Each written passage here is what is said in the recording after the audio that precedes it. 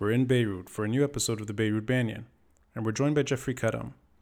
Jeffrey is an assistant professor of political science at the Lebanese American University and a research associate at Harvard University's Belfer Center for Science and International Affairs Middle East Initiative. He is the editor of The Middle East in 1958, Reimagining a Revolutionary Year. Links to the book are in the details box, as well as his full bio.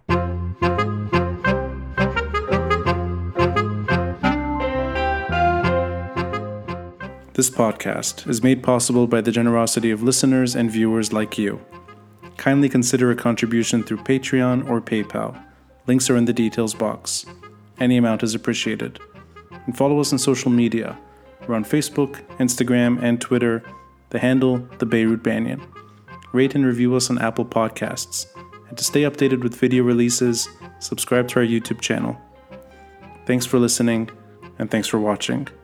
I'm Rani Shatar, and this is the Beirut Banyan.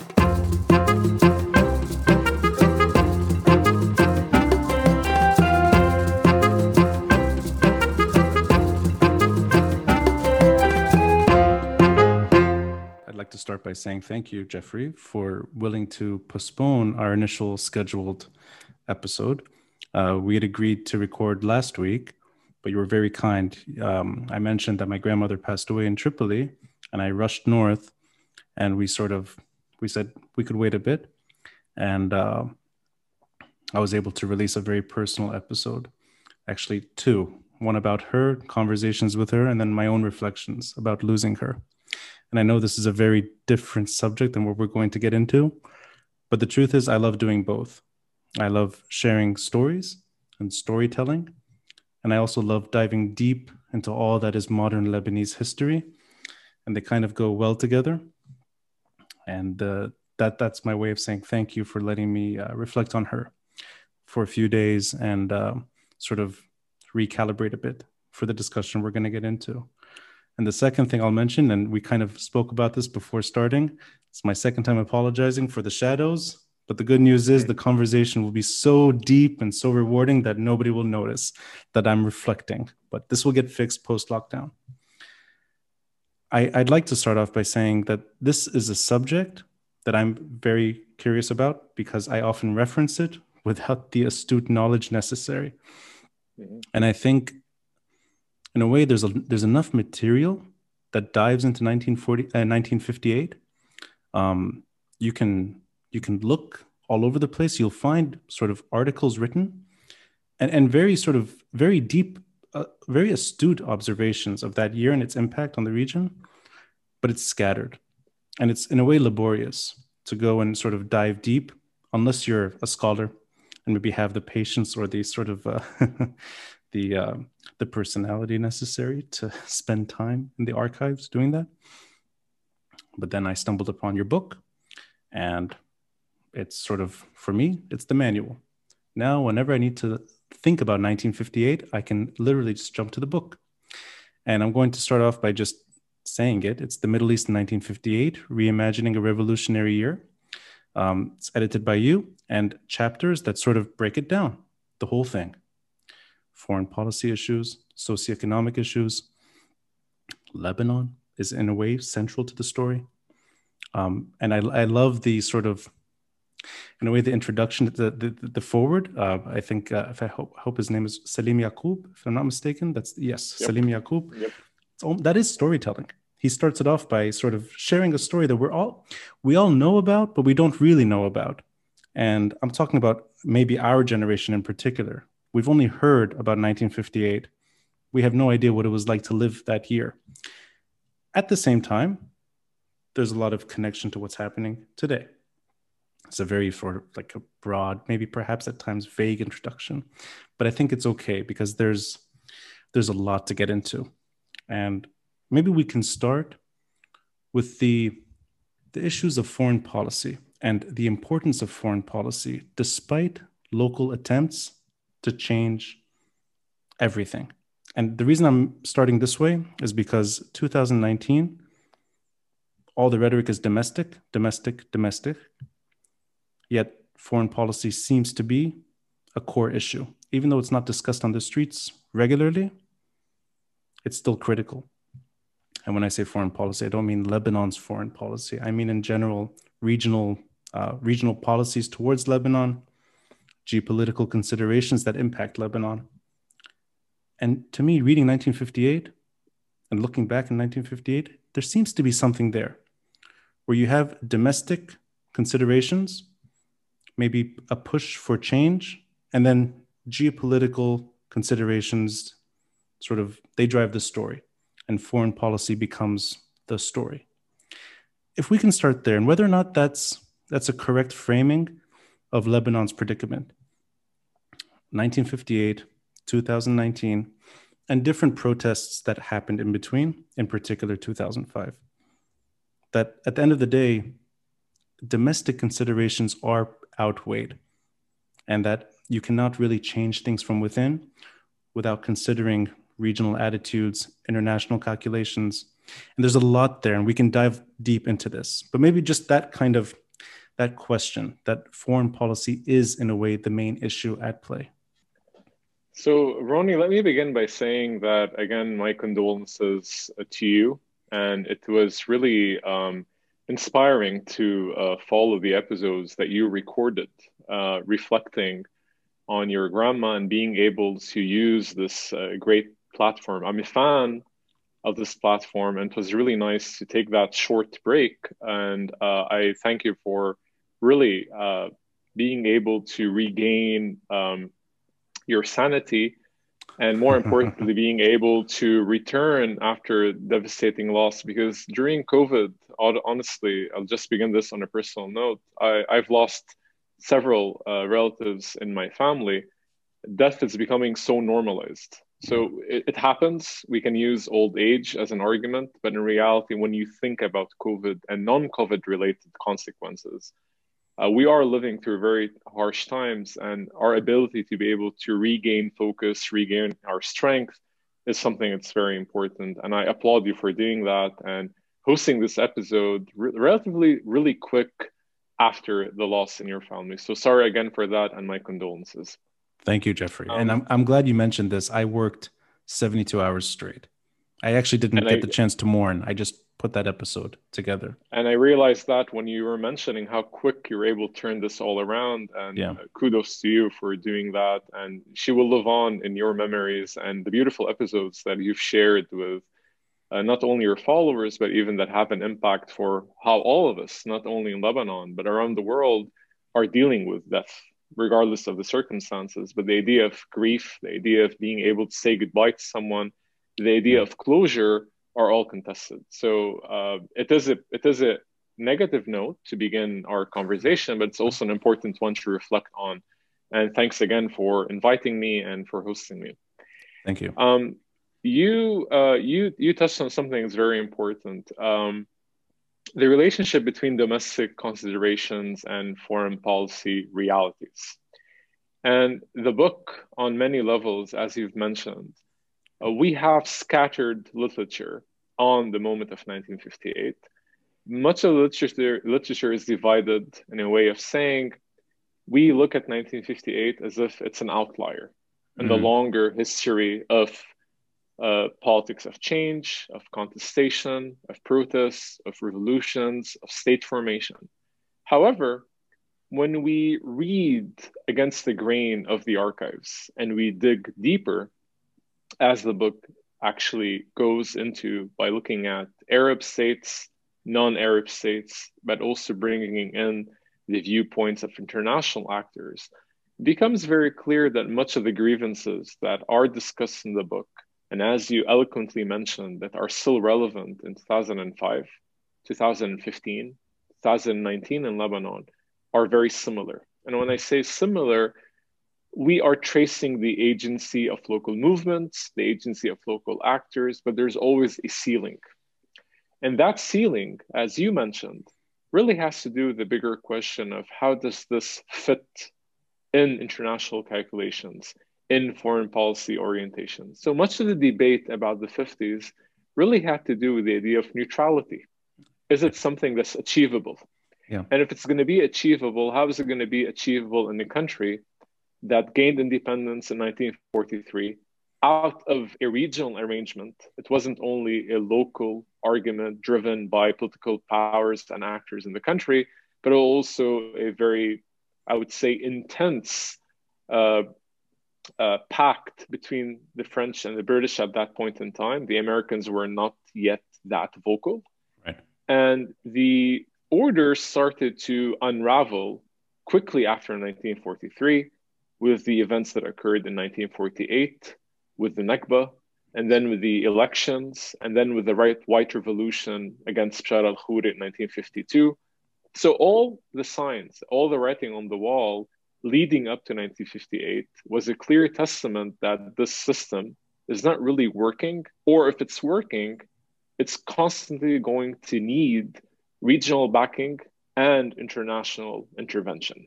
And what that meant in 1958 was really the bigger questions that were on the table really had to do with whether Lebanon, as a model of coexistence, and we can talk more about this, whether it is a false model of coexistence or a model that actually we can think about in terms of a workable solution for what scholars like to call, quote unquote, a solution for a deeply divided society. Whether that was really tenable on the level of the state, on the level of people, or was it really again and again the calculations of a very strict, very small, limited number of leaders, the political elite, and to what extent were they able to leverage their personal interests, their personal problems by bringing in and internationalizing and regionalizing their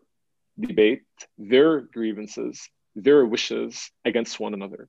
So what I'm describing about 1958 could really, if we drop the pronouns, because I haven't mentioned even one name so far, but the characterization of the politics of bickering on the eve of 1958, the elections in 1957, the rigging of the elections in 1957, debates revolving around the possibility of introducing an amendment to the constitution in Lebanon for the president at that point in time to be able to stay in term for another 6 years or introduce some kind of amendment is very similar to the news that's being circulated in Lebanon over the last 2-3 days. The possibility of introducing an amendment to maintain the status quo. And the idea of maintaining the status quo is always, in a way, characterized as a solution to a problem that's bigger than you, me, and individual interests. And that has to do with polarization that we can think of.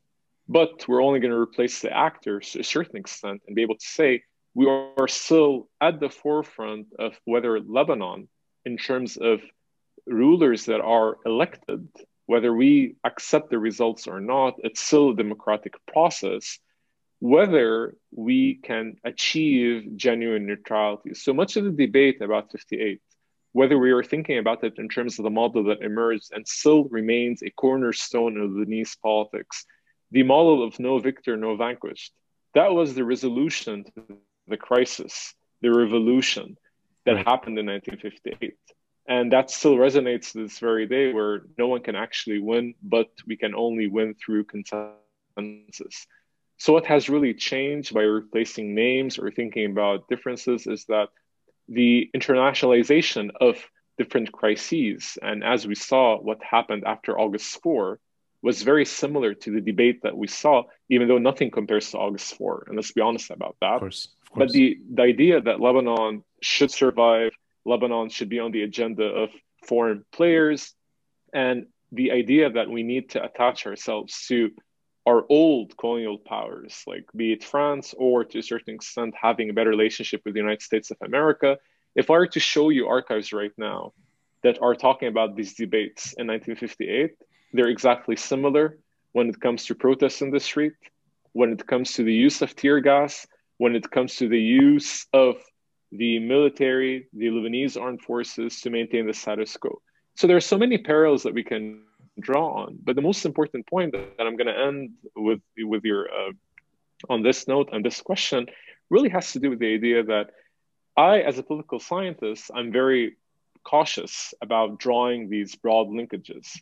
But I cannot remove the multifaceted argument that I'm making that talks about the interplay between local groups pushing for, fighting for, really driven by grievances, the same triggers regarding unemployment, regarding opportunities for the youth, inflation, right? No social security.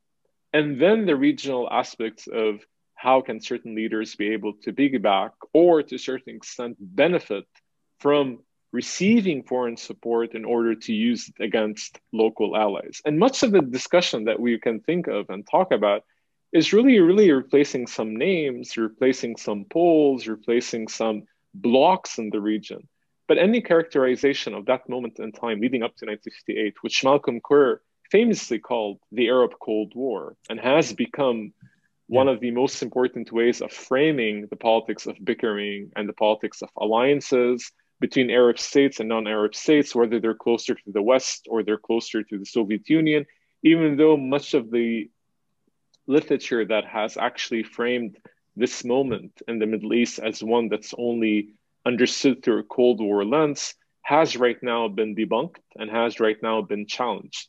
It's much more complicated than that when you go beyond the East versus West, capitalism versus communism, and be able to think about these grievances taking different shapes and forms. So we can talk more about this, but it's very important to keep in mind that we are not talking about a straight line from the Nahda to 2019, but we're talking about a long durée of processes that have different shapes, different forms that do unfold. And when they unfold, it's important to understand that it has never unfolded in a way where it was sufficient to be able to say local grievances alone are going to be able to lead to change. It's always been a formula, as you mentioned, where it's local grievances coupled with regional considerations, and more importantly, what's happening on the international stage, and whether to a certain extent the tilt can go closer to the aspirations of what thousands and tens of thousands of people want, or whether it's going to come back down to a very narrow pact that's really going to maintain the status quo rather than lead to any drastic change. And unfortunately, I can say this in 2021, much of what we've seen has been a way of revamping the same status quo, changing some names, looking for new contenders to the system.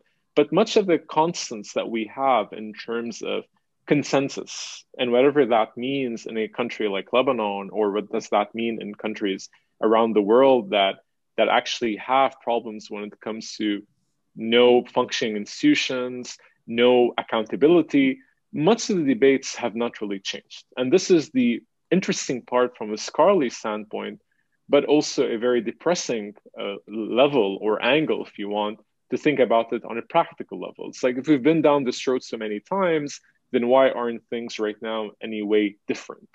And the answer lies really in looking at this connection between several levels and several factors, rather than putting too much attention to local dynamics. The book and what we do in different chapters is really to show that we need to adopt a multifaceted, multi-layered perspective to be able to understand why these moments often translate into some shape or form of change or some kind of reform, or why are they actually defeated, or to a certain extent, why do they get stalled? And this is what we're observing right now. There is the loss of momentum, even though in the last few days, we can see the street trying to reclaim some part of what really transpired after October 2019.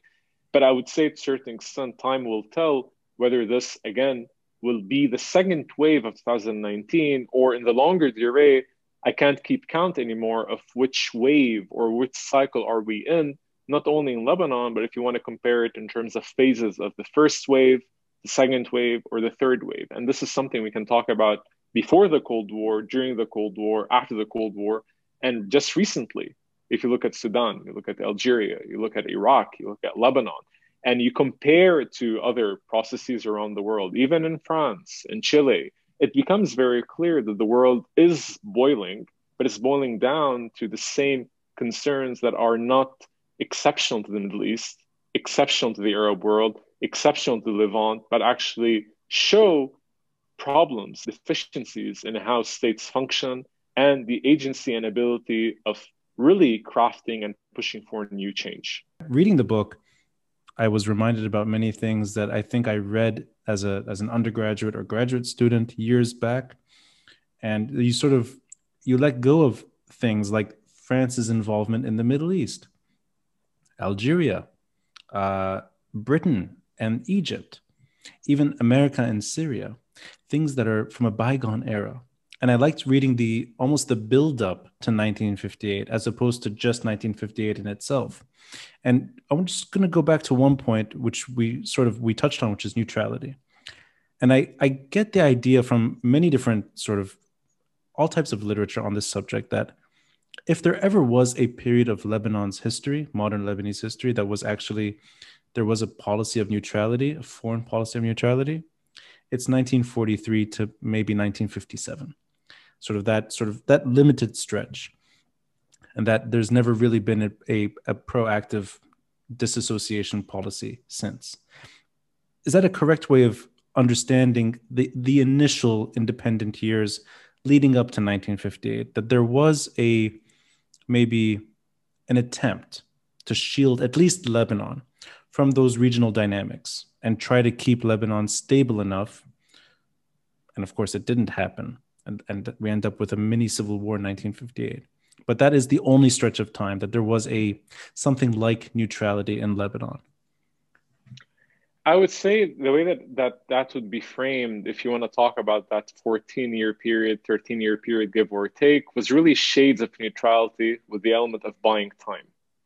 So if you really think about neutrality in the sense of it's not East or West, or it's not going to really push for a certain model of governance, then that is problematic. Because one of the biggest debates leading up to 1958 was that we don't have a problem by being pro-Western, not only on the level of the government, but also on the level of the people, right?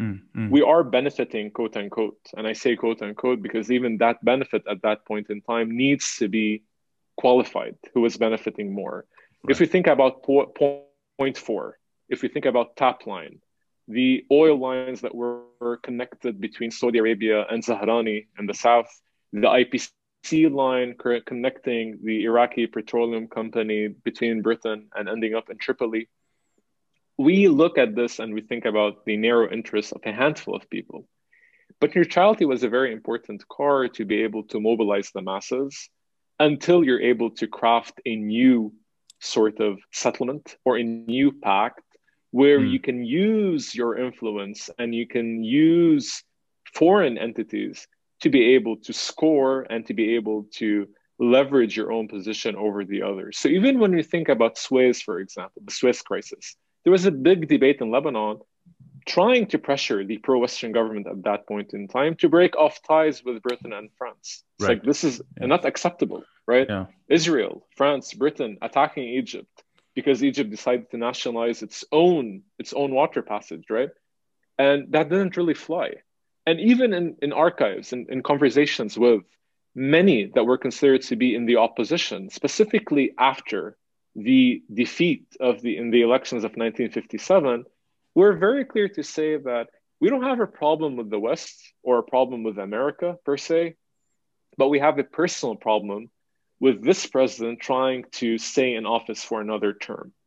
But when you think about neutrality, we have to think about it on two levels. On the level of the state, it was a way to maintain some shape or form what was agreed upon in the National Pact in 1943.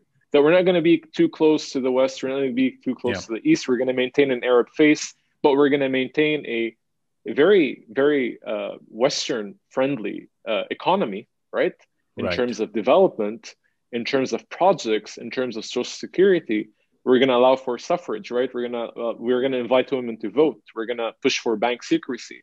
So when you're thinking about the banking system at that point in time, no one was actually against Lebanon taking a very close direction to being sort of very, very distant from what we saw as the beginning of Arab socialism as an experience in different governments, be it Egypt or elsewhere.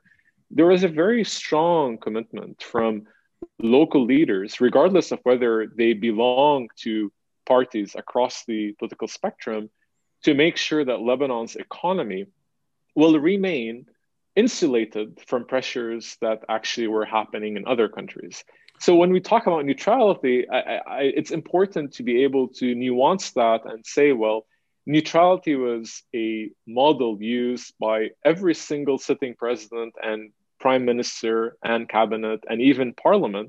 But neutrality has to be explained in a way of saying, well, it's really to bring about some kind of added pressure where there's always a card that you can use and be able to leverage and say, Mr. President or Mr. Prime Minister, you're getting too close to the West, and this is something that is a violation to what we agreed upon.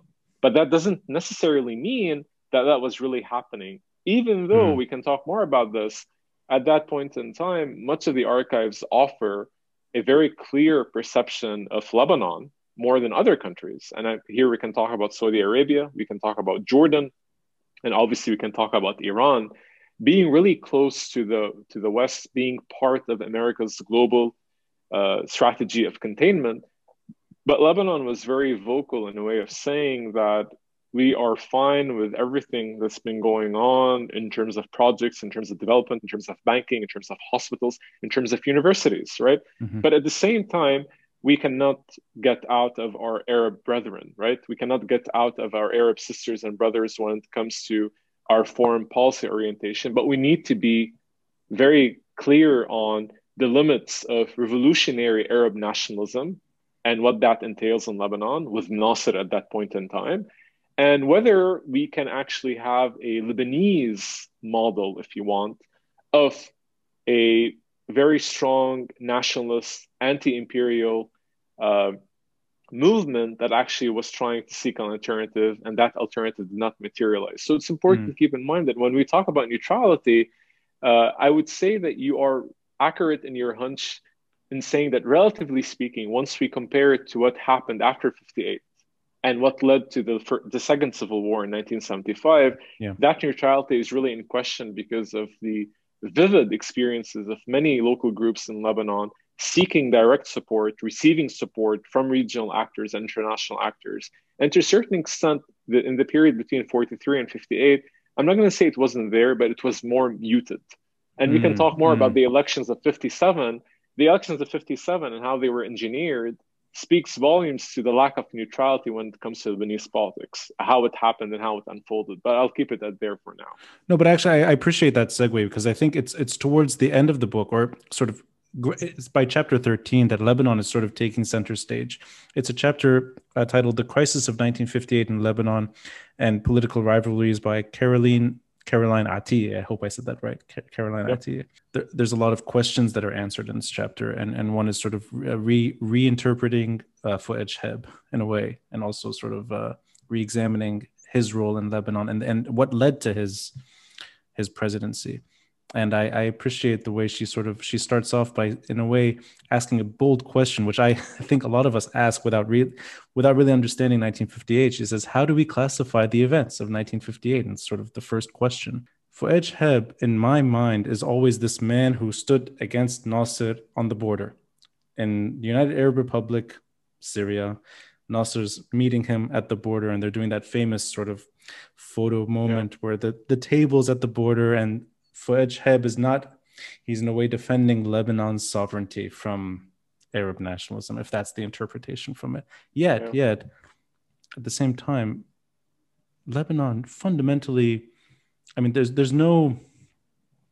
these borders are so fluid that even with that military figure at the helm, and even that sort of attempt at real state building, I mean, every single conflict, every single issue, every single ism in the region impacts Lebanon thereafter.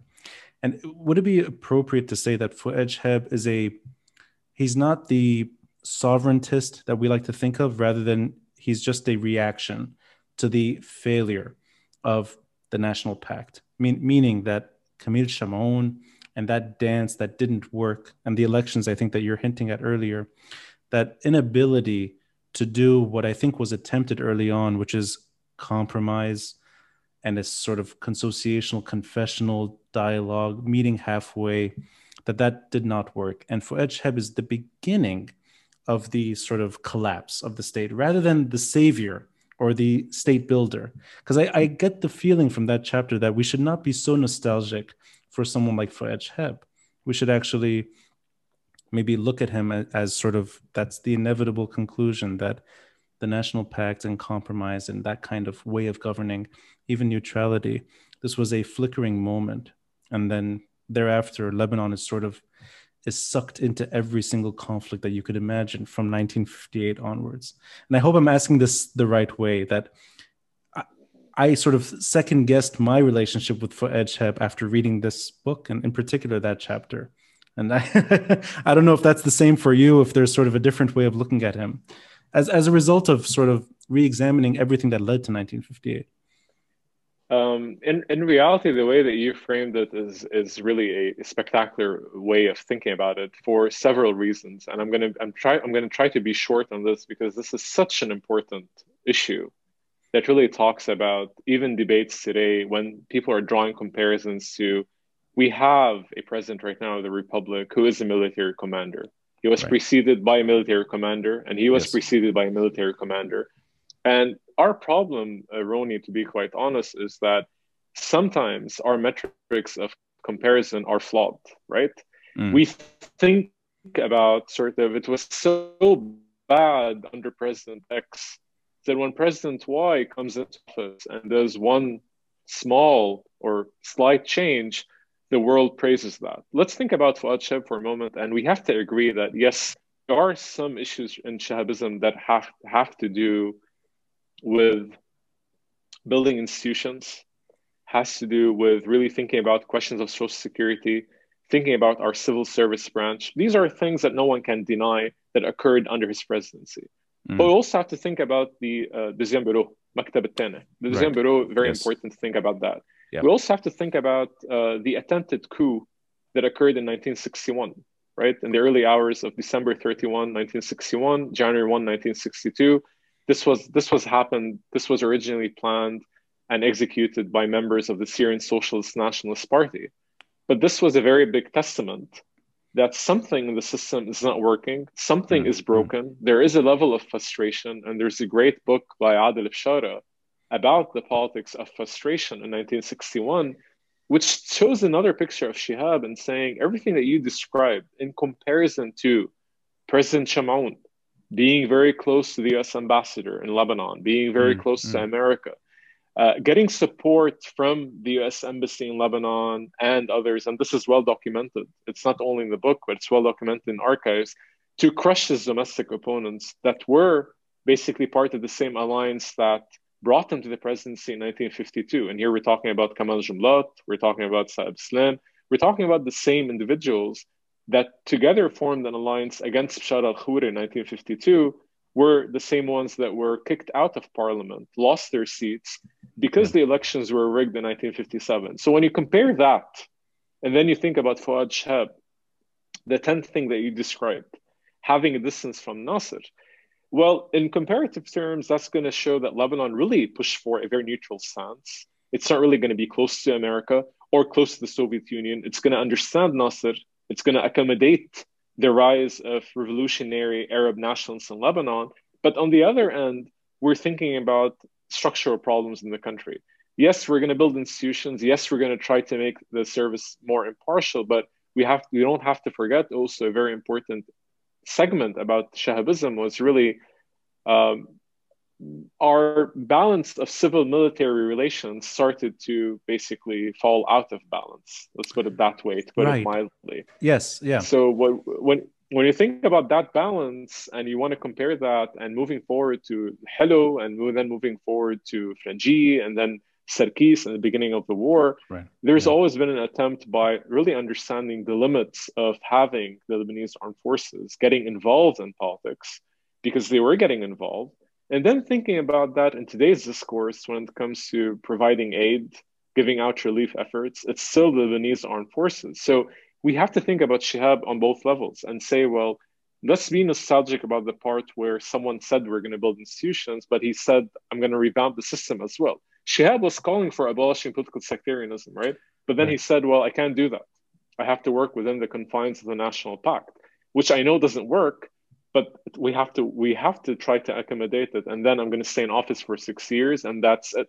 And then we see that attempts up to the Civil War, where everyone's attempting to say, I'm going to take some distance from my predecessor to try to craft something new, but that something new has to be within the confines of an established order that we think is still tenable, even though the writing was on the wall, right? We had all the signs in the world that this is not working, right? Yeah. And Yeah. it wasn't only a moment of 43 or a moment of the Nakba in 1948 or the moment of the Naksa in 1967 or the Cairo Accords or the Melkar Protocols in 1973 or the beginning of the Civil War. Because even if you think about the Civil War in 1977, there was an attempt to think about revamping the National Pact, revamping what actually happened in Ta'if later on.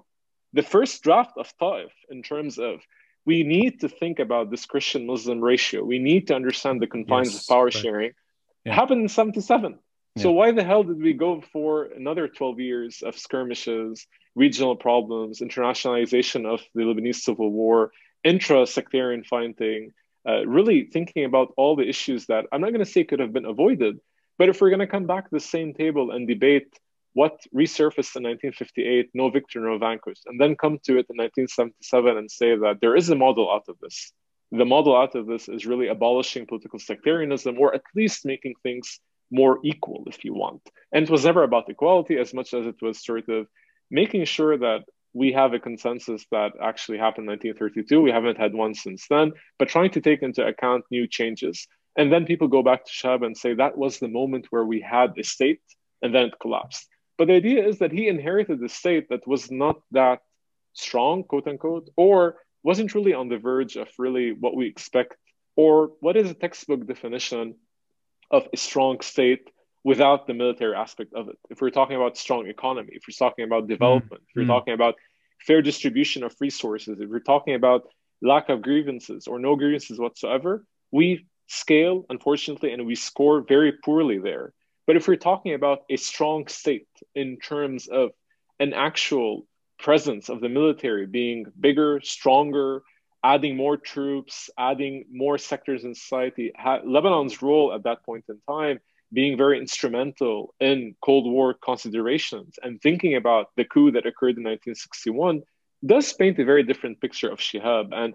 And Caroline's chapter, and she has a very good book also on Lebanon in the 1950s, is really one of the few takes, if you want, that actually try to say that yes, there are many positives to think about Shihab, but let's be clear to how we understand some of these issues, some of these problems, rather than just fall victim into the trope of it was a golden era, and a golden era of nostalgia, and an era of development, and an era of like economic growth, because some of these are true, but they have to be qualified against the bigger background of if things were working that much, then why constantly there is a constant debate with every new president, every new cabinet of ministers, that this system has to be revamped.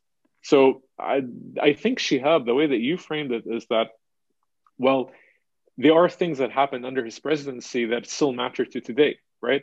But we have to take the bigger picture, and the bigger picture really has to speak to other remnants of that system that we still have today, which is the norm of having a commander of the Lebanese armed forces become president. And that has become a feature that we've seen with several presidents, be it from President Lahoud to President Sulaiman and to President Aoun right now. So that has created a sort of precedent, and unfortunately has created, to a certain extent, I would say, an illusion for most commanders in chief of the Lebanese armed forces that once things are out of hand, there is no balance, then we can be the consensus candidate. How many times have we heard about this person has to be a consensus candidate because the Lebanese armed forces are an impartial organization?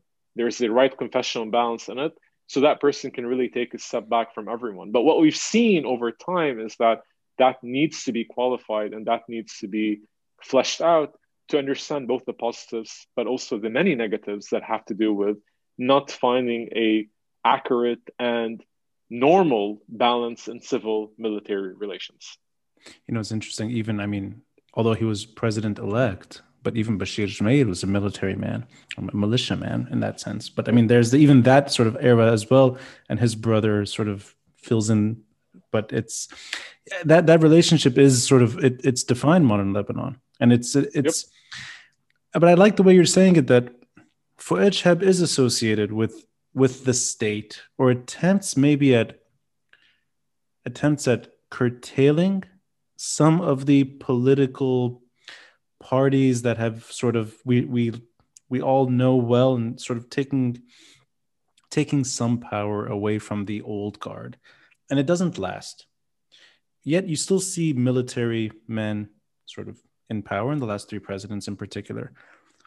Is that a byproduct of regional problems, that the Lebanese army is sort of the one that ends up, or for the most part, is the one delivering candidates, that there's always conflict, and therefore you need someone like that to bring some consensus?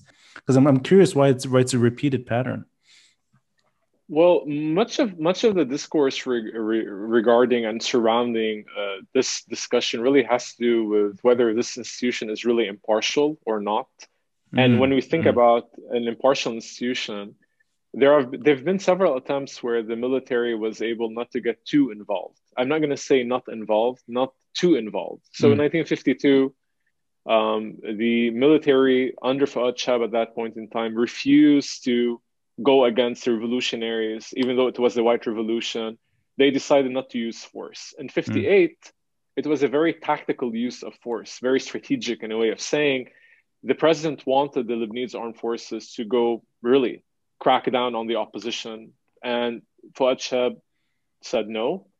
And much of the debate about Fuad Shahab moving forward was really, did he do it because he was really trying to preserve the sectarian balance of the Lebanese armed forces from disintegrating? And if we're reading history backwards, everyone's going to praise Shihab and say, well, this is what happened in 1976 in Lebanon.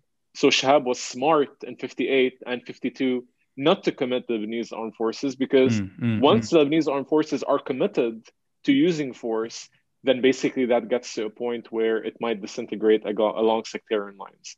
However, your important point regarding this personality, in terms of this person can really take a distance from everyone, really has to do with the idea of who's supporting Lebanese armed forces, what is their function in reality, and to what extent have they been able to be the only remaining institution that was immediately restored and revamped after the end of the Second Civil War. Yes. So the world looks at the Lebanese armed forces as an institution that has a certain basically loyalty to particular individuals, particular movements, but to a certain extent has been a reliable partner in bolstering the status quo, maintaining the status quo. To a certain extent, there is this image, if you want, that bringing a candidate like basically train the military and from the armed forces could find the right consensus across the board, because typically in Lebanon, that has been insulated for years and years and years from the actualities of military coups, does show that the armed forces, to a certain extent, are one step higher, if you want, than political problems and political agendas. So there is this firm belief that Lebanon was immune to coups, right? We only had one attempted coup that we can talk about in terms of, I would say there was more than one, but in terms of literature and scholarship and what we know, we've only had one in comparison to Iraq, in comparison to neighboring Syria, in comparison to Jordan. So the military did not get involved in politics, even though if you want to look at it from a scholarly standpoint, this was intentional. It was intentional to keep the military at bay when it comes to getting them too involved in politics.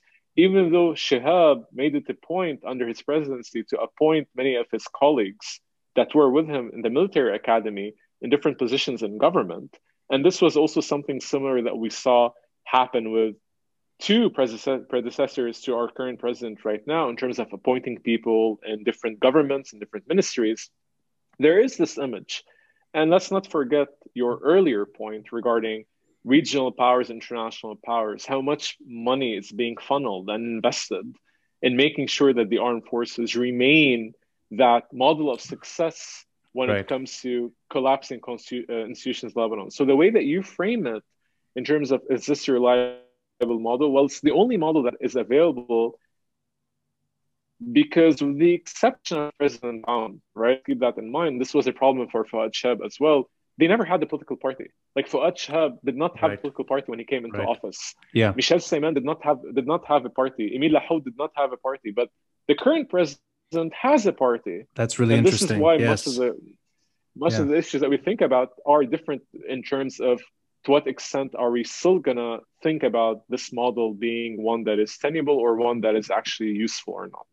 Right. No, but I like, that's when you think about it. Yeah, he is the only one. I never even thought about that.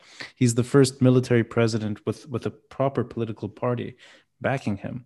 Yep. And Yep. so going back to the funders or where the money's coming from, and that clearly America plays a large role. Before getting into America's influence and America's relationship to Lebanon, the French decline is well described in this book, and the distraction from Algeria. And I can't help but see similarities right now, even with Macron trying to sort of push the issue.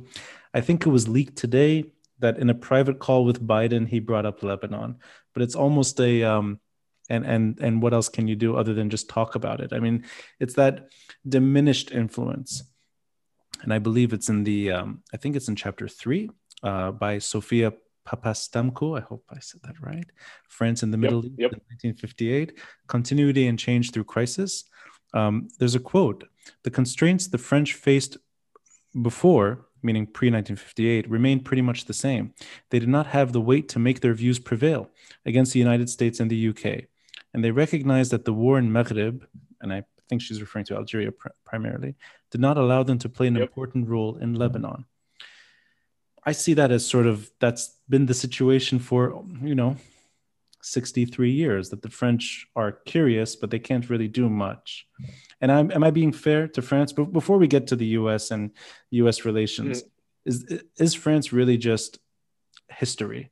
And that their influence in Lebanon, 1958 and onwards, has been one of, yes, we led this mandate for 2 decades or so, but we haven't really had any input or any say since. Colonial powers broadly have a problem with nostalgia, right? And colonial powers have a problem with saying, well, it was quite easy the way that we had a complete way of setting up the institutions in Lebanon and in Syria. And we had some model of success when it comes to crafting these countries, and they were much more stable than what the British got in terms of, if you think about Iraq, you think about Palestine, or you think about Jordan. But that weighs very heavily. And one of the very important highlights in the book and in that chapter, but broadly about the book, is reversing that kind of thinking in terms of saying, well, if the French perceived their position that way, what did that meant for people in the Middle East? And what I mean by that, when you talk about Algeria, and when we talk about the change between the Fourth Republic and the Fifth Republic, that really had to do with the Algerian War of Independence that was occurring. Yes. So, but that's from our perspective. From the French perspective, it's been a constant drive for redeeming, restoring their position. I'll give you a quick example about Lebanon, which is quite interesting. So when they were debating in the White House, exactly after Nasib al-Mitni was killed, right? We're talking here about May 8, 1958, okay? May 7, May 8, 1958, Nasib al-Mitni is killed. There's this great huge meeting, and I say huge for one simple reason. It's the only item on the agenda at the White House on May 13, 1958, okay? The Lebanon crisis. They're debating about whether America should get involved or not. But we're going to talk about America later, but I just want to highlight one thing about France, just to confirm that your perception is the right one. So they're talking about involvement of the British. Well, can we do this with the British? Everyone's saying no, no, no, because we're worried about Suez, what happened with disruption of oil pipelines, shortages of oil. So if we're going to get involved in any shape or form in the region, be it actively when we're talking about the military, we have to keep the French out of this and the British out of that. So that's the perspective from internal meetings in America. But what's the perspective from the French ambassador? The French ambassador is really like in a different world, trying to convince his counterpart in Lebanon that France has an important role And we should not be looking at Algeria as a point of failure, but we should be looking at a point of success in redeeming Lebanon's pro-Western orientation. The Americans say, hell no, that's not going to happen. The French are not going to be involved in this because of their failure in Algeria. We fast forward to the future. Is it possible for America? Is it possible for France to be able to redeem itself in the region without the support of America? Well, much of the Macron initiative, in terms of Macron coming to Lebanon after August 4, pushing for, trying to craft this solution, and the idea of meeting with Fayrouz, and the idea that Lebanon, everyone, all these movements in Lebanon, like wanting to hug Macron, you're the savior all over again. Yeah. From the French standpoint, it's something that they're convinced that they're able to do. But in reality, you cannot move 1 inch without really having a clear strategic agenda that's going to be outlined and supported by the Americans. So I would say what's a fair assessment of French foreign policy has constantly been to redeem what was lost on the eve of the Suez Crisis in 1956. And we see that.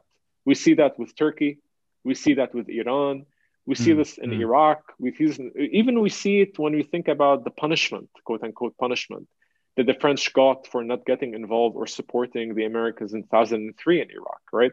Total was kept out of the agenda when it comes to oil. Right. This is a well-known, documented fact that the French at that point in time miscalculated in comparison to the Gulf War in 1990. In 2003, they said, we're going to really sit this one out, and they paid a very heavy price for it.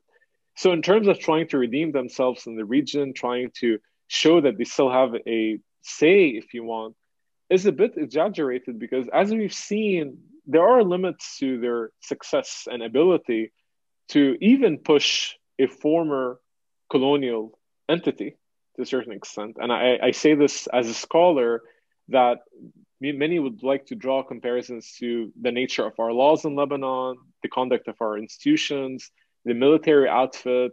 Everything that we do is crafted to a certain extent because that is a very clear consequence of colonialism. But does that translate in Lebanon beyond 56, 57, even during the Civil War in Lebanon? Actually, it does not. Even post-Civil War, if you think about America and you think about Syria and you think about Ta'if and Saudi Arabia, France is there. No one can deny that. But is France there as the key architect, if you want, or the key maker of solutions, even in 2005, right? If you think about the Syrian Revolution, you think about Chirac coming to Lebanon after Hariri was killed. Yeah, it was a very important gesture in terms of France is not going to leave Lebanon, support for Lebanon at the Security Council. But we have to think about that and look at the relationship between Western allies to be able to say, well, could the French, if you want, independently craft a solution that's not going to basically jive well with American interests? And the obvious answer is, so far, it's been hard to pull off. And I don't think that's going to change, even with Biden right now, because with Trump, we know how things were. But even with Biden right now, it's hard to be able to see France and Macron specifically facing problems at home with the Gilets jaunes, facing problems at home when it comes to COVID-19, to being able to show a position of power or able to reflect domestic problems and try to gain some international successes. I don't see that happening in Lebanon or in Iraq or in Turkey, but I see very smart, if you want, foreign policy initiatives and attempts at France trying to craft a new way for it to be able to regain or restore some part of its old past in the region. But it's a fair assessment, as you're saying, and unfortunately, we have strong, firm believers, the Francophone community, with all due respect, the Francophone community in Lebanon, that still believe that France will not leave this country to a certain extent. But even that sentence has to be qualified in terms, is it going to keep the regime as is? Is it going to support his relief efforts? Is it going to push for a donors conference? That's something that we need to qualify when we think about French interest in the region, and whether that's something that's going to change or not. You know, it's almost like it's a split image. You have Macron showing up on Rue Gouraud in Gemese, the centennial, and the mandate is proclaimed. And like you said, photo op with Fayrouz and hugging citizens of Beirut where politicians couldn't even show their face. So there's that there's that love affair, maybe. and you have sanctions being issued by Washington, and that really is the story. It's almost that despite all the talk about American sort of reluctance to get involved in any Middle Eastern issue right now, that's really what drove the story at the end, is when you had powerful individuals in Lebanon sanctioned by the US. You go back in time, 1958, I love the way you described it. The Americans are deciding whether or not to send the Marines to Lebanon. And then you have the French sort of trying to say, you know, we have a say as well, but it's old news. This is part of the past. And America, for the better part of 7 decades, has been sort of steering the ship when it comes to Western sort of curiosity or Western influence in the region. Is that an appropriate way of describing it? That regardless of every other country's sort of input, that America has been the dominant player from maybe the mid 1950s until today. That they're the ones sort of that's the Western sphere when it comes to Lebanon and the region. That is the accurate way. And in reality, if you look at strategic calculations, the Americans were quite savvy after the Second World War. And this is drawing on Wilson and the idea of 14-point speech and nationalism, not to portray themselves as them. And them here, we're talking about the French and the British in the Middle East, right? Right. This was a very strong, committed idea on the American agenda after the Second World War. Even though they dropped 2 nuclear bombs in Japan, they were trying to show, at least in the Middle East, that they had no hidden intentions. In my chapter, I touch on these dynamics, right? And I focus on what America tried to do in terms of becoming the dominant Western patron did not happen at the expense of a complete shift or destroying the existing order. What they did in reality was trying to redeem remnants of the British and the French and the order that they tried to create by keeping some distance from it. And the fascinating part about this from a scholarly standpoint is that in 1953, they did not keep a distance, right? They engineered a coup against Mohammad Mossadegh, removed him, reinstalled the Shah, and they left the British take the credit for it for years and years and years. MI6 did this operation. In reality, we know right now from the archives, it was MI6 and CIA.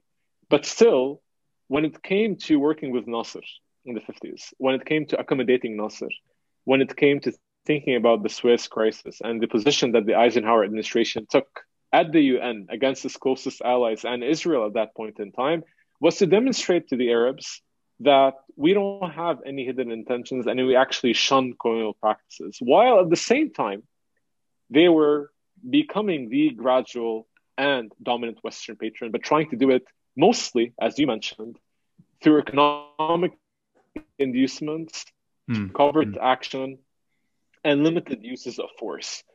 That was no longer tenable before the Civil War, and it was no longer tenable after the Civil War. But for pretty much thinking about this moment in the Middle East, if you want, after 1947, 48, and the beginning of the Cold War, it was really an intention for America to be able to demonstrate and show that we're not going to be like them in terms of using an actual form of direct intervention or new forms of new imperialism, but we're going to run the show in different ways. So we're going to support coups. We're going to provide economic inducements. We're going to provide strategic weapons. We're going to make sure that we're going to keep the balance of power in check. And here you can talk about, well, how upset the Americans were from the French when they sold Israel their first nuclear reactor. And then when the world knew that Israel was starting to build this nuclear bomb.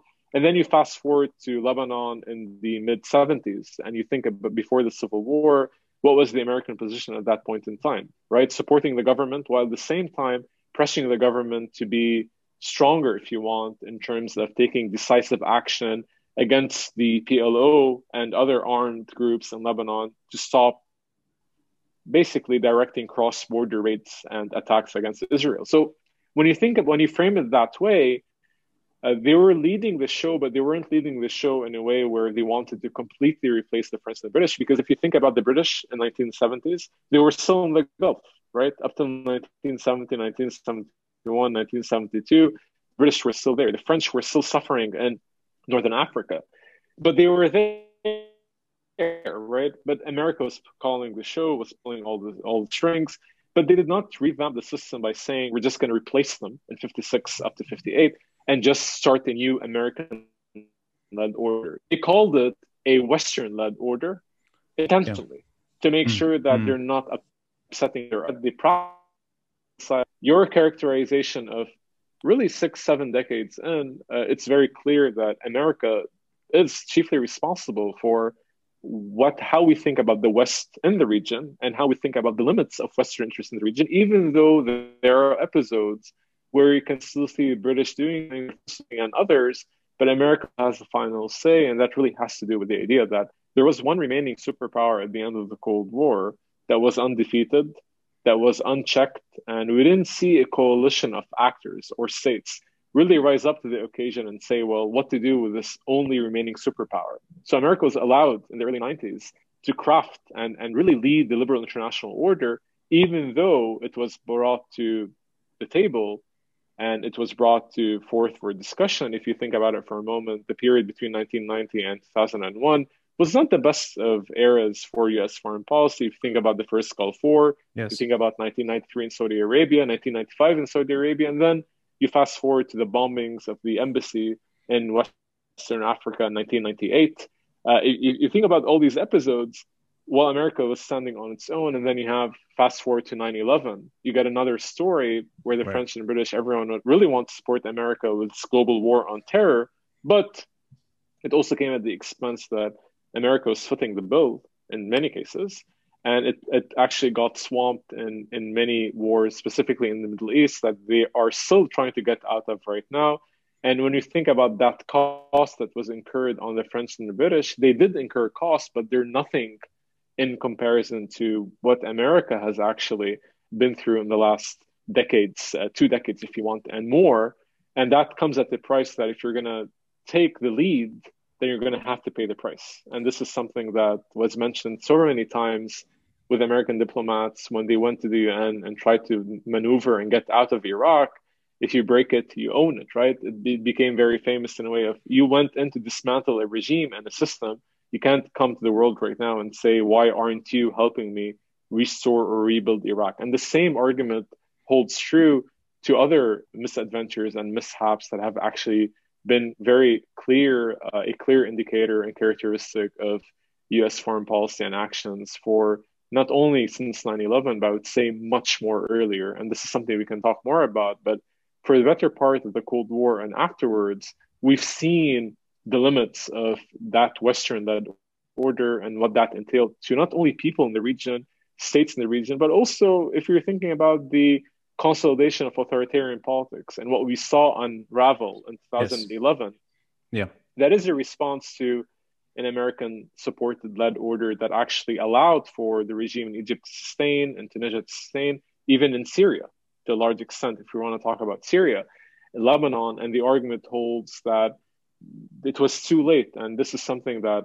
was fascinating in Obama's memoirs when he talks about the limits of US foreign policy after 2010, 2011. And it's all written in couched in terms of I was very limited in my agency to be able to say that we were aware of these problems, but we wanted to do something new, but it didn't work, right? And this is sort of a mea culpa moment, but it's a good testament coming from the former president of the United States of America to say that we thought this was exceptional, but the other argument of it was, what did we do to bolster the existing regimes for decades? And then Right. we're surprised when we see there is a challenge in the street. And the same argument holds if we fast forward to 2019 in Lebanon, we can see some of that. And I'm happy to talk more if you want Yeah. about comparisons there. No, but actually, that's perfect way to sort of lead to the next topic. I mean, you know, 2 years ago or so, maybe 3 years ago, there was this maybe confusion whether or not the Lebanese army was going to receive aid from the US. I think it was along the lines of $80 million, maybe. I don't remember the Mm-hmm, exact mm-hmm. figure, but and there was panic that if the Americans do not sort of send that money, the Lebanese army will be at a disadvantage. So that America is still heavily involved. That you can't really dislodge the American influence is there, and it's like you said, it goes into that one institution primarily that's seen as one step above, or it's portrayed as not political. Therefore, it's that neutral body. For all of its, I mean, all the discussions that come with it aside, it's portrayed that way. There's a cable that you quote, or sorry, not you. It's going back to chapter 13. It's Caroline Ati. It's a cable from 1956. And I'm just going to use it because I think this could have happened yesterday. And this is a quote from a U.S. State Department intelligence report. It starts off by saying, confessionalism precludes development of a genuine sense of national unity, yet paradoxically promotes stability since government in Lebanon is perforce government by compromise. The two main influencers that shape the course of Lebanon, confessionalism and commercialism, and they militate against radical change. I mean, that could have come from David Hale or David Schenker or one of these ambassadors that have gone through Alka recently. It's so relevant to the moment. And I'm going to introduce the beginning of the book. It's a beautiful quote. And I don't know if these are your words directly, but I love the way it's perfect. To all the revolutionaries who fought bravely against injustice and cruelty, and the ones who are still daring to reimagine and create a better world.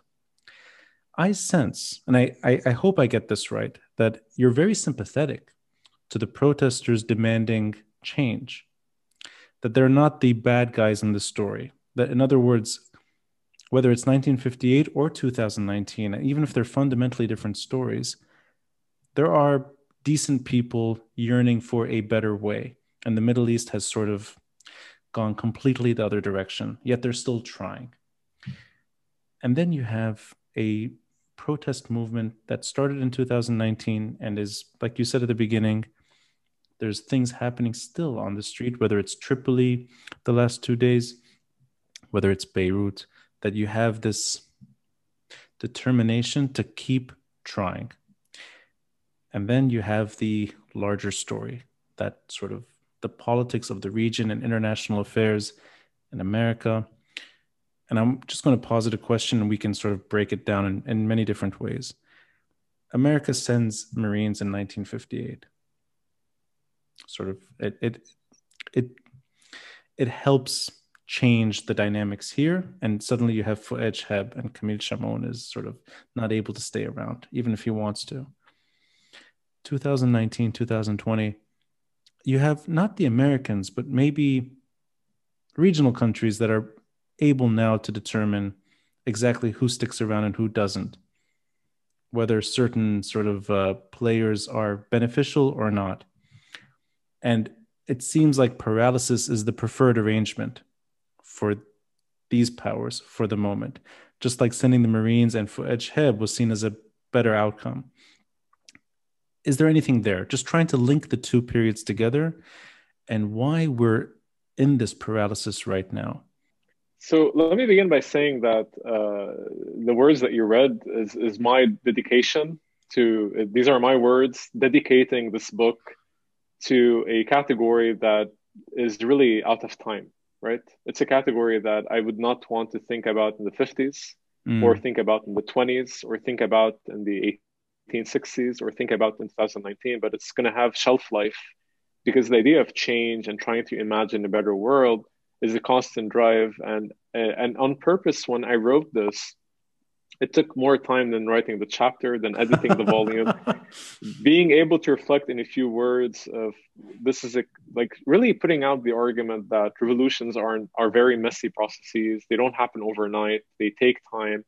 But if they are driven by a genuine change or a genuine drive, then they are more likely to be able to materialize into better outcomes. But the problem there is that when we think about the agency of local movements and the fatigue component that goes into being able to really charter a new path, we have to think about it as if it's not an isolated incident, right? You talk about the Marines in 1958. What did the Marines do in 1958? You exactly mentioned a very clear way of saying they went into Lebanon to sustain the pro-Western regime and replace an individual. It was never about protecting Shamoun, right? This was very clear from the American standpoint.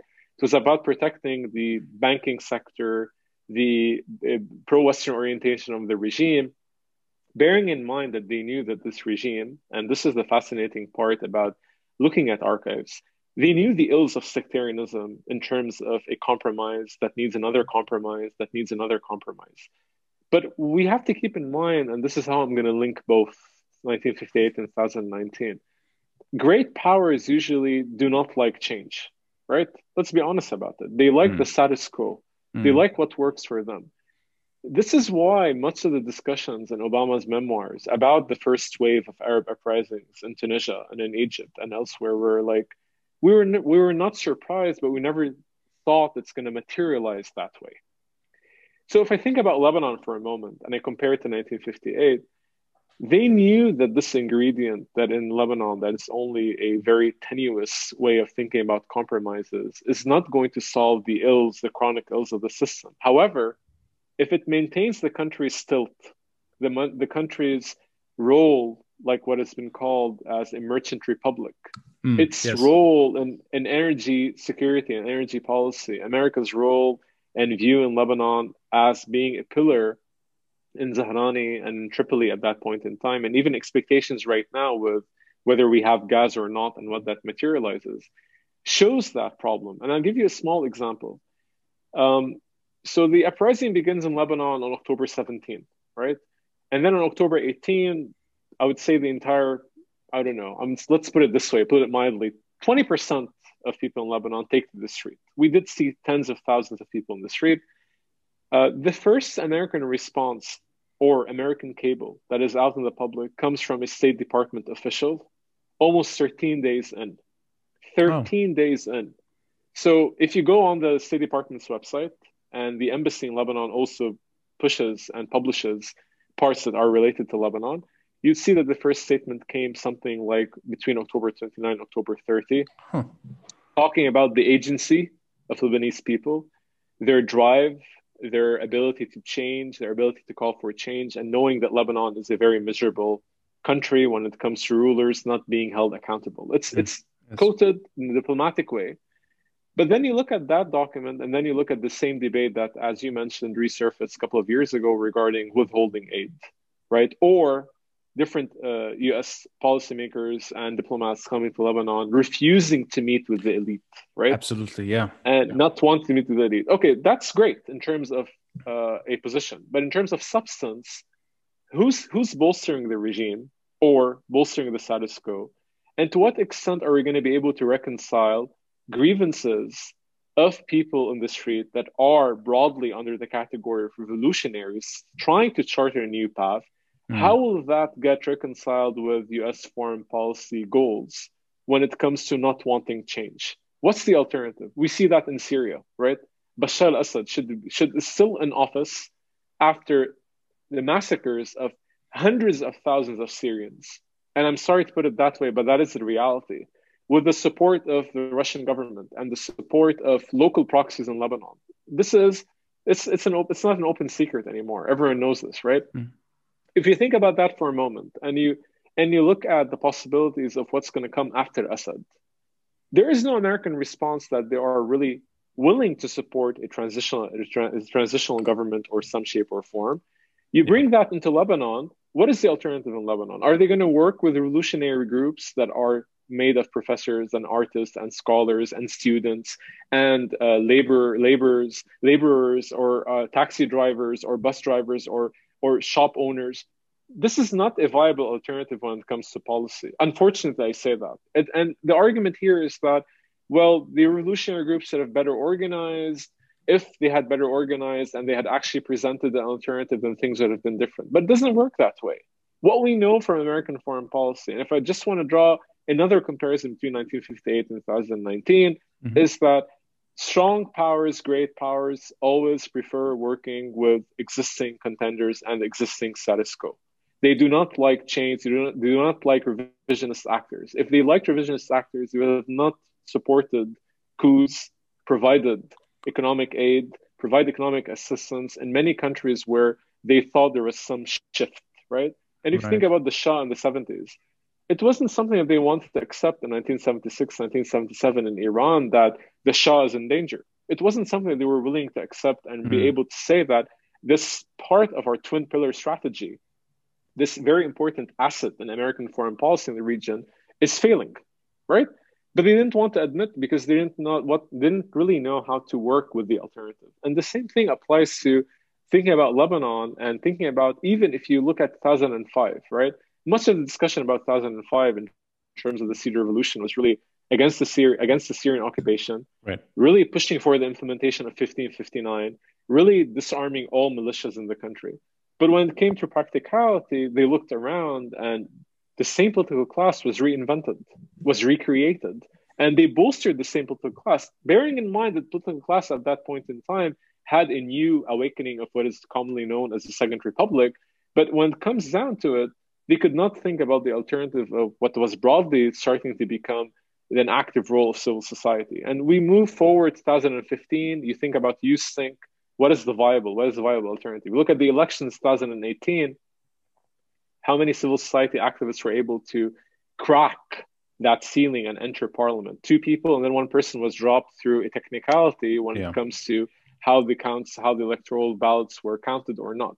So you fast forward 2019 and you would say, well, these are bold moves, right? And we're not going to meet with political leaders in Lebanon. We're going to meet with activists. And then the assistant undersecretary of the Near East does meet with some of these individuals, right, from some of these groups. But how does that really translate into you're still providing support to the regime? You're still providing support to the most important institution. So any kind of comparison from the Cold War, beyond the Cold War, needs to take into account that if we're looking at domestic expressions of support, they're abundant, right?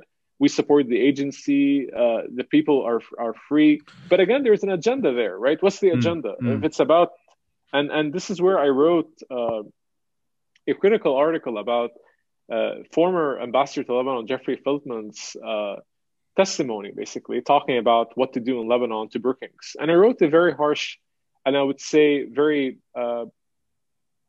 accurate critical take on the limits of whether we should frame everything that's happening in the street as against Hezbollah. Right. And I think, yes, this is going back to the beginning of the protest, right? It was maybe November, December. Yes, right. November 2019. And whether we should take stock into that and be able to say, like, in a way, it was telling everyone in the street at that point in time that if you were to change or if you were to adopt a discourse that's going to make it clear that you're for disbanding this militia and you're for implementing UNC resolutions, then your likelihood of getting success from the world is going to be better, right? And I'm not saying this is the goal or not, but what I'm trying to reflect on is that even if we want to read that document and say, well, maybe some people in the street were genuine about the only way to solve the chronic ills of the regime really has to come by going against the guardians of the regime. And who are the guardians? A handful of institutions and a handful of political parties and the same political elite that happen to reinvent and recreate themselves. But from the American standpoint, if you look at it in 1958 or 2019 and you drop the pronouns of supporting President X or President Y, it's coming back to the same thing. We know that there are problems with confessionalism. We know that there are problems with this compromise model. But this is the only system that we're going to be able to sustain because it's the only system that we've seen been so resilient all these years, has been able to show that it's successful in mitigating crises, cracking down on opposition movements, and not allowing any contenders or revisionist actors to enter the political scene. Bearing in mind that if you look at the political chessboard in the 1950s and you compare it to 2019, we do have new players on it. But these new players have been basically, they've been there since the Civil War. So they've earned their seat by being warlords, and they've earned their seat by playing the same networks, patronage networks, clientelist networks, really using resources from the government to be able to build up the masses and build up their bases of support and bases of loyalty. But if you look at it from the American standpoint, why would you want to work for something that's shaky, not able to really win in the elections, not able to really show that with everything that's been going on, people have become hesitant, they're tired, they're worried from COVID-19. And the push that we saw, if we want to think about 2019 and really fast forward to 2021, I'm not saying it has dissipated. It has not dissipated. It's still there. But let's put it this way. It's really on a slow cooker. It's really like, it's at the point where right now that there will be another cycle. There will be another phase. And it's clear that this is going to happen.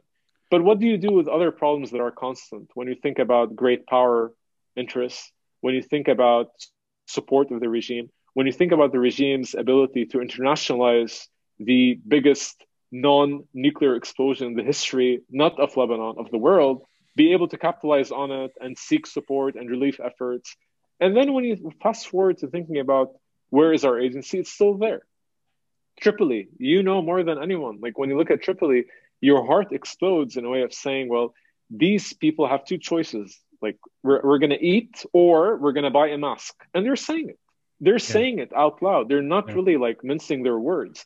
And then there's a government that promises that we're going to begin this application and system for people to apply for money. And then if they receive the money, this is like sort of one of those uh, surreal characterizations of Lebanese politics on a daily basis. And then you think about it from the perspective of, well, chances of what would have been in 2019. It's something that I touch on in the introduction of the book, that when we think about revolutionary, we need to be very clear that it's not going to make it or break it within a short period of time. But just the idea of calling for a change, demanding for a change, maintaining some kind of normalcy when it comes to this is no longer acceptable is really part of the bigger ingredients that we need that will create the perfect storm. And that perfect storm is going to come in phases. It's not going to basically begin with a certain time point and then end at a certain point. And even though we're all fancy looking at certain dates, right? We fancy sort of 2005, 2015, 2013, 2011. These are important markers for us to be able to analyze. But in terms of thinking about when was it that point where things really changed or things started to become better, it's very clear that if you look at the reversal processes that have occurred since the first wave and the second wave, we shouldn't have any hope, right? But if you think about the long durée of the possibilities that this is going to take time, this is going to lead, going to take organization, the grievances are there, the system is not responding. But again, the biggest problem, I would say, I'm not saying this only because I'm a scholar of international relations, but I'm saying it from the vantage point of comparing, looking at the past and analyzing the present and trying to aspire what's going to happen in the future, is that we are caught in the middle of regional bickering. We are caught in the middle of international bickering. And we are caught in basically in a place where it's very hard to imagine a world where we're just going to wake up and just look at the entire political class that cannot be held accountable to anything, just pack up their bags and leave. And I don't see that happening Yeah. right now, but maybe I have to be more hopeful and think that maybe through elections, but we've been down that road to a certain extent. Yeah. And yeah. But I'm going to just, this is as subjective, and I mean, I'm putting you on the spot here. Is it the threat of, is it the threat or in itself political violence that keeps diminishing these continued attempts or aspirations, whether it's in the 1950s or whether it's today? That the 1958, it's a marine intervention. There's a brief civil war. I mean, the military is involved. Less than, I mean, it's just 1975 is around the corner. And it's before 1975, really. 1970, the state begins to crumble. And then you have militia involved, and you have the threat of war. You have competing militia that contribute to the breakdown of the state. 2005, there is that aspiration for sovereignty and independence and an end to Syrian hegemony in Lebanon. String of assassinations. We have the 2008 events. We have the brink of another civil war. 2015 is really maybe it's sort of shielded a bit in that it was really accountability and corruption for a very small, limited time. And it wasn't nationwide, really. It was a Beirut story. But 2019, it really is the evolution of 2015, and it takes hold. And now you're seeing the threats that are familiar, whether it's from proxies, whether it's from the political class, or whether it's really anything, where we're seeing right now in Tripoli, internal security getting involved in ways that they haven't in the past. Is that the ultimate, is that the main stumbling block here? That it's these are aspirations that deserve their chance, yet violence or the threat of violence, intimidation, keeps the old ways persisting. And the old ways, I think that quote from 1956, that cable between confessionalism and commercialism, these are the two things that matter at the end of the day to Lebanon. That's almost saying that power sharing and capitalism, if you have those things in check, Lebanon's fine. When that's touched on, when that's played with, you have breakdown. And I don't want to be rude or I don't want to be I don't want to blame in any way protesters that are not able to yield change. On the contrary, it's trying to understand why it seems like it's an endless process with the longue durée that you're referring to, that we may see positive change later. And it is good to sort of lengthen it out a bit. But 2021 seems so bleak and at the same time familiar. Mm-hmm. It feels familiar. It's like 1980s. It's 2008. It's probably what our parents used to tell us about in the early 1970s and 75, 76. 1958 probably had that kind of feeling as well, that there's this force that prevents the natural, maybe, evolution of what should have taken hold and didn't. And really, just from your own research, your own, maybe your subjective view, why it's so hard to actually deliver change, and with the aspirations and the hopes of those revolutionaries that you eloquently referred to at the beginning. To be quite honest, and this is really like on a subjective level or even on an objective level, both being subjective or objective, and I don't believe to a certain extent that when it comes to ideas of change that there is really an objective way of understanding it or measuring it. So I love that you underscored subjectivity, because it is, at the end of the day, a very, very personal experience when it comes to what qualifies for a genuine change. But the way that you described it was that there hasn't been a moment in Lebanon since 1943 up till 2021 where we've seen, just through protests or sit-ins or demonstrations, some kind of needed or sort of a change that different groups are trying to aspire or trying to lead or trying to craft. And I'm not saying it in a way that violence is the solution, but what's clear from the way that you've analyzed this, and I think it's a very accurate one, is that there's always this fear factor, and that fear factor has been replaced over the years with creating, on the level of the state, there's always a them category. The them category creates fear on so many levels, whether it was Palestinian refugees or if it's Syrian refugees right now. There's always an element that the security situation has to be maintained, because on the long run, that's the only thing that's going to keep us all safe in terms of our commercial role and in terms of works in this country, because we're going to use the factor of going to another civil war as the psychological pressure point that no one wants to think of, right?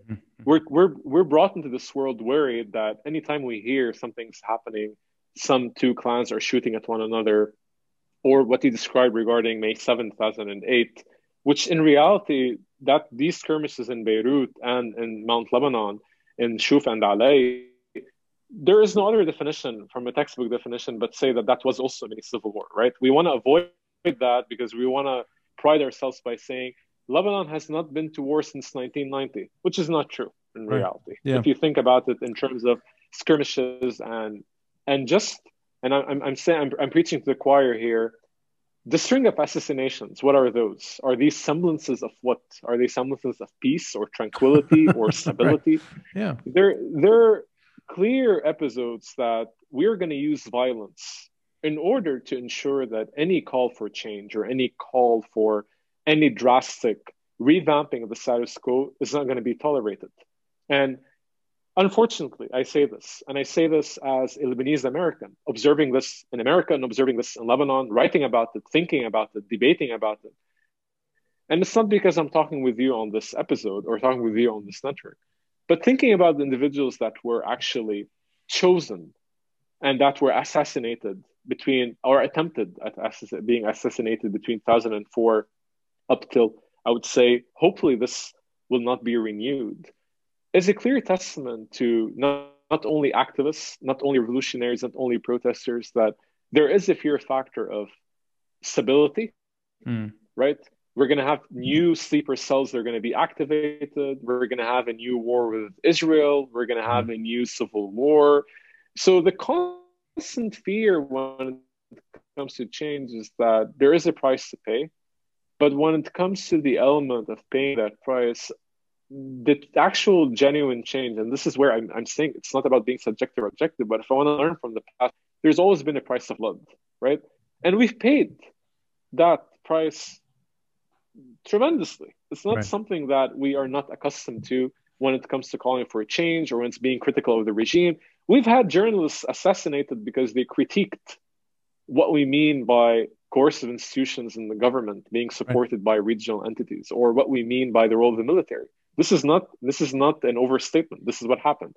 We've had members of parliament, we've had ministers, we've had military officials that actually try to, within the milieus of this political game, try to craft an alternative, and that was not tolerated. That was not tolerated by the same architects of the system that don't want any radical change.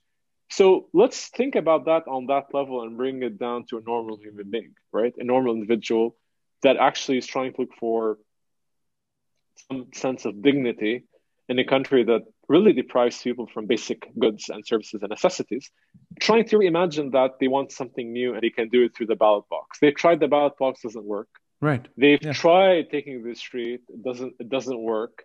So if we're thinking about what is our last hope, if you want, and then we think about when did we have some kind of transformational moment, not genuine change, but some breaking point. Unfortunately, what comes to mind is the instances of violence. And I don't say that unfortunately because I'm being subjective here and saying I endorse violence or not. I'm talking here about aspects of change do require a toolkit that's going to be more than just chanting, more than just writing statements.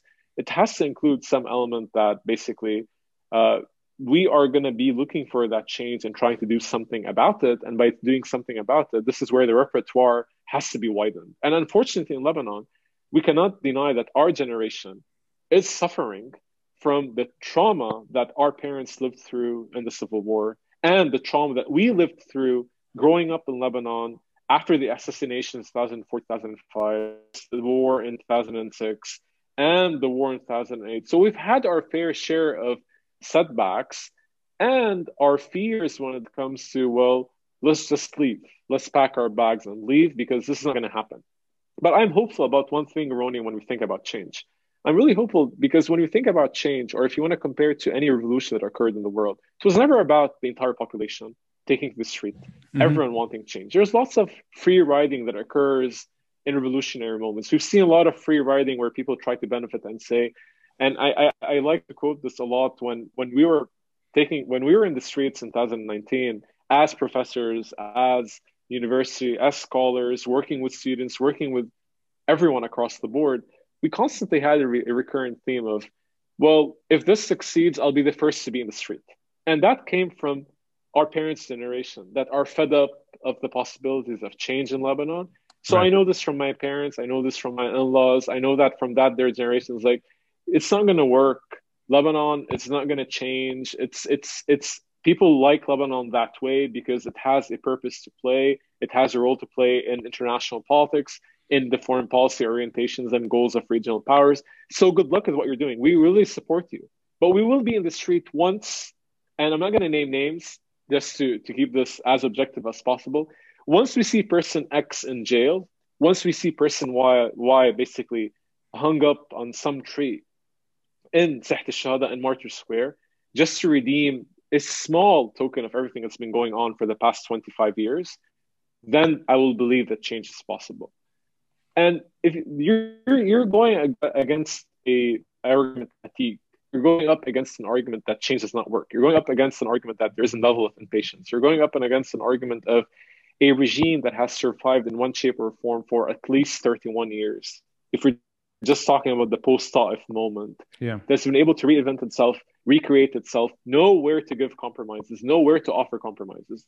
If you think about Lebanon right now, we're going to have, I will not have, I know that you will not have, and many like us will not think, quote unquote, about this very nice political ploy regarding the vaccine, right? That we're going to bring the vaccine, even though countries that are like, if you think about America, you think about Germany, you think about France, the numbers right now are showing that maybe most of their elderly will not be vaccinated before August 2021. But in Lebanon, there's a very strong propaganda campaign going on that in early February, we're going to have them, and we're going to have, and I want to be hopeful that that's going to happen. But how much is that going to dissuade more and more people? And you mentioned something that's exactly extremely important, going back from the book. The idea of creating a government of technocrats. How much did that really curtail or bring an end to many people that were in the street that felt that this is something we demanded, right? We wanted the government of technocrats. So let's give them a chance. Let's give them a chance. Maybe they're different. How much did that really like lead to a breaking point in the street that some of our goals are being met? And every now and then we see that, right? We're going to remove the governor of the central bank. Yeah. We're going to do X. We're going to do Y. All these small compromises. But in terms of the actual change, people are afraid. And if you want to think about the factors of fear that did not exist, I would think about it in terms of time.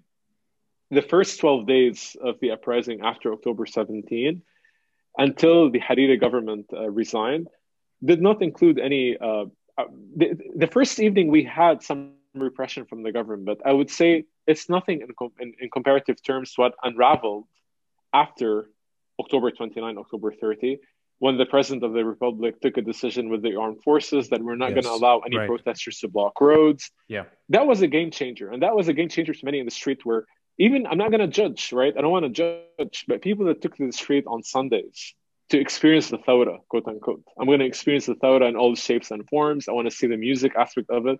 I'm not saying that people should be all focused on one kind of way of doing revolutions. The beauty of revolutions is that it is an inclusive space for everyone to share, partake, show their voice, express their voices in any shape or form that they want. But that ended once the government decided very swiftly that we're not going to tolerate any blocking of roads anymore. We're not going to allow any taxes anymore. And they started using old methods that we were accustomed to when we were living under Syrian hegemony. So how do you remove that from people's minds? Because they've seen it. They've heard of assassinations.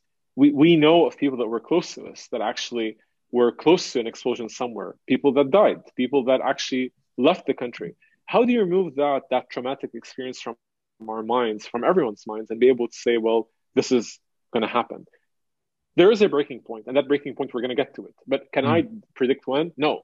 No one can really predict when that breaking point is going to occur. But what you're describing right now, I think it's beyond a perfect storm, right? The value of the dollar, money being blocked, COVID-19, no measurements on the level of the government, the ammonium nitrate being left at the port for people to drive by there on days, the blood that's still in the streets, the apartments that are still shattered, people that have actually left the country, don't want to come back, families that have lost loved ones. But you cannot get out of that and say, well, why aren't people back on the street? But it's obvious that we have all the ingredients for what will happen as a second phase or a second cycle on this. And just looking at Tripoli yesterday and the aspect of violence that you can think of in terms of people being tear gassed during Corona is really unheard of. Even though, not to put Lebanon on an exceptional scale, it's also happening in America. It happened in America. It's happening in France. It's happening in Chile. But in Lebanon, it's surreal because the poorest of the poor are basically, we can talk about some kind of conspiracy theories. They're being orchestrated by country X.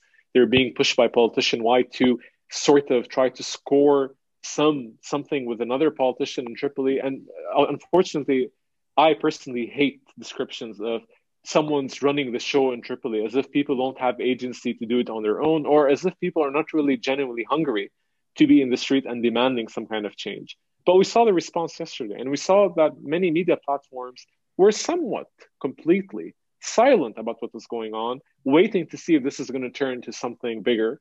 But that also comes at the expense of people outside of Tripoli, even though something was happening in Beirut, something was happening in G, something was happening in different parts around the country. The idea of access to information, with our phones, getting the ability to look at new pictures, what's going on, has been a very important driving force, but not sufficient to be able to ask people to risk taking to the street again right now, knowing that there are no places in the hospitals, knowing that the government will use every method that they have in their book in terms of repression. They were not held accountable, even though they all knew that ammonium nitrate was being stored at a location that people drive by there on a daily basis, where people have homes, where people have businesses. And this sense of impunity, if you want, when we think about I'm bigger than that, right? It's the same thing that we can go back in time and see many leaders doing the same thing. Like, it's not about me, it's really about them. The us versus them category has become a very important way of pushing any calls for change, but in reality, weakening any kind of genuine call for social political reform. And no one can deny that the October uprising, with all different faces and shapes and forms, to a certain extent, was really cross-sectarian, was really across classes. It did not really include leaders per se that were running the show. It was not only in Beirut, as you mentioned, it was everywhere in the country. And there was a genuine moment that there is a possibility.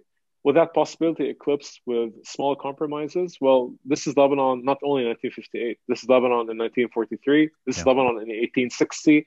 We live in a country where we thrive, unfortunately, on these small compromises. And everyone tells you in Lebanon, as you mentioned from that cable, if we get money back to the country, and I'm happy with the political class as is, if you give me access to my dollars right now, I'll be fine with, I don't care, X or Y or Z who is in power. And once you hear that, it shows an element of stress, an element of, to a certain extent, I would say, not only mental exhaustion, but also an element of depression. It's like, we're not going to be able to do anything, right?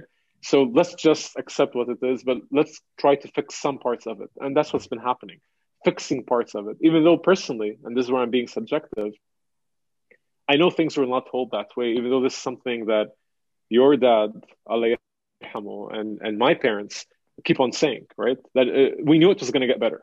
It's just a matter of years, right? Just give it a bit of time and things will get better, right? It didn't happen. And with us, maybe we shouldn't be losing hope. But from my end, and from my opinion, to be quite honest, and being a scholar that works on these issues, that looks at U.S. foreign policy, that looks at politics of change, that looks at revolutions in the Middle East, well, it's going to take time. I can't determine when, but being able to break that fear barrier, and it was broken, means that it will be broken again. But what will the government do in response? What will the coercive institutions do in response? Are we going to see more moments of repression, more intimidation tactics? Are we going to see massive arrests? Are we going to see the typical response that happens in unpopular regimes and that are borderline, that have the semblance or substance of being called a democracy, but in reality, when you look at the actual practice of how we do things, that's not going to be really easy to convince anyone that change is even possible. But we live on a daily basis, and we're reminded on a daily basis, and this is hard. You can't drive anywhere in Beirut, not because of the restrictions of the corona, of the lockdown, but you can't drive anywhere in Beirut and not come across people that have given up their life, whether none of it's by choice, to be quite honest, fighting for creating a better path, for really pushing for change. And we have vivid reminders anywhere that we drive, from the Civil War, before the Civil War, during the Civil War, after the Civil War, after 2005. And I hope that this show, quote unquote, that's really full of blood and terror ends, right? But again, it's always been used as a tactic.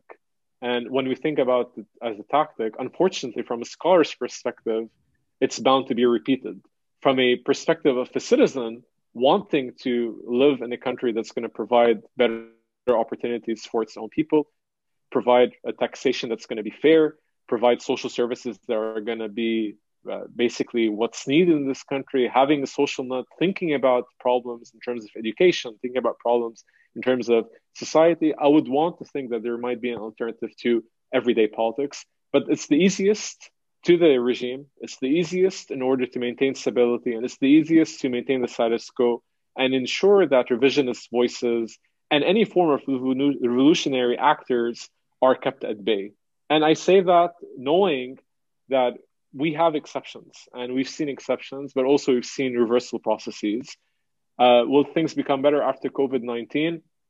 Whenever that moment happens, I don't know. But looking at the news and following what was going on and what's still going on in Lebanon the last couple of days, if anything, it shows that, well, there is a glimpse of hope that has not really yet been completely dissipated, even though we know thousands of people, our friends, our colleagues, are leaving, right? Yeah. Are leaving, one-way tickets, never wanting to come back. But hopefully, we will be able, to a certain extent, to build up on this genuine moment that was not orchestrated by anyone but the people themselves, that we saw happen in 2019. And we can recall other moments that were also equally genuine. And hopefully we could look at this and say that it's going to take time, but we will get there, right? Hopefully. I don't know anyone who could say it better than that. You found a way to offer hope and astute caution. In other words, this is not going to happen tomorrow for all the reasons you described, and that honoring these attempts before and in a way reimagining years that we don't think of often, whether it's 1958 or other periods, that this part of the world deserves a break and it deserves a better future, a brighter future. And even though things are bleak right now, you're offering that window at the end that it's just, like you said, it's a perfect storm for everything that could go wrong to Lebanon went wrong.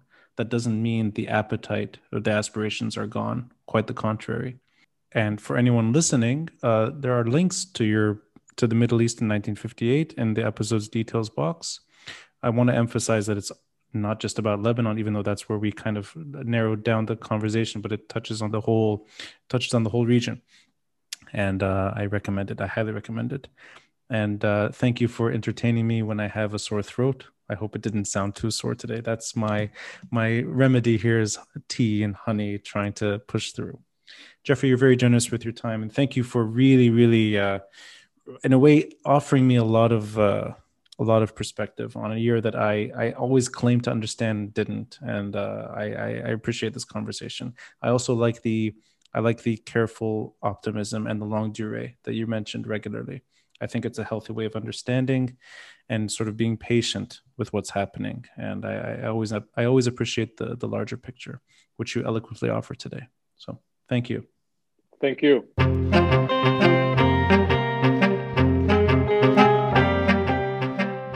Thanks for listening and watching. And a friendly reminder to support this podcast by contributing through Patreon or PayPal. All links are in the details box. Until next time, I'm Rani Shatah, and this is the Beirut Banyan.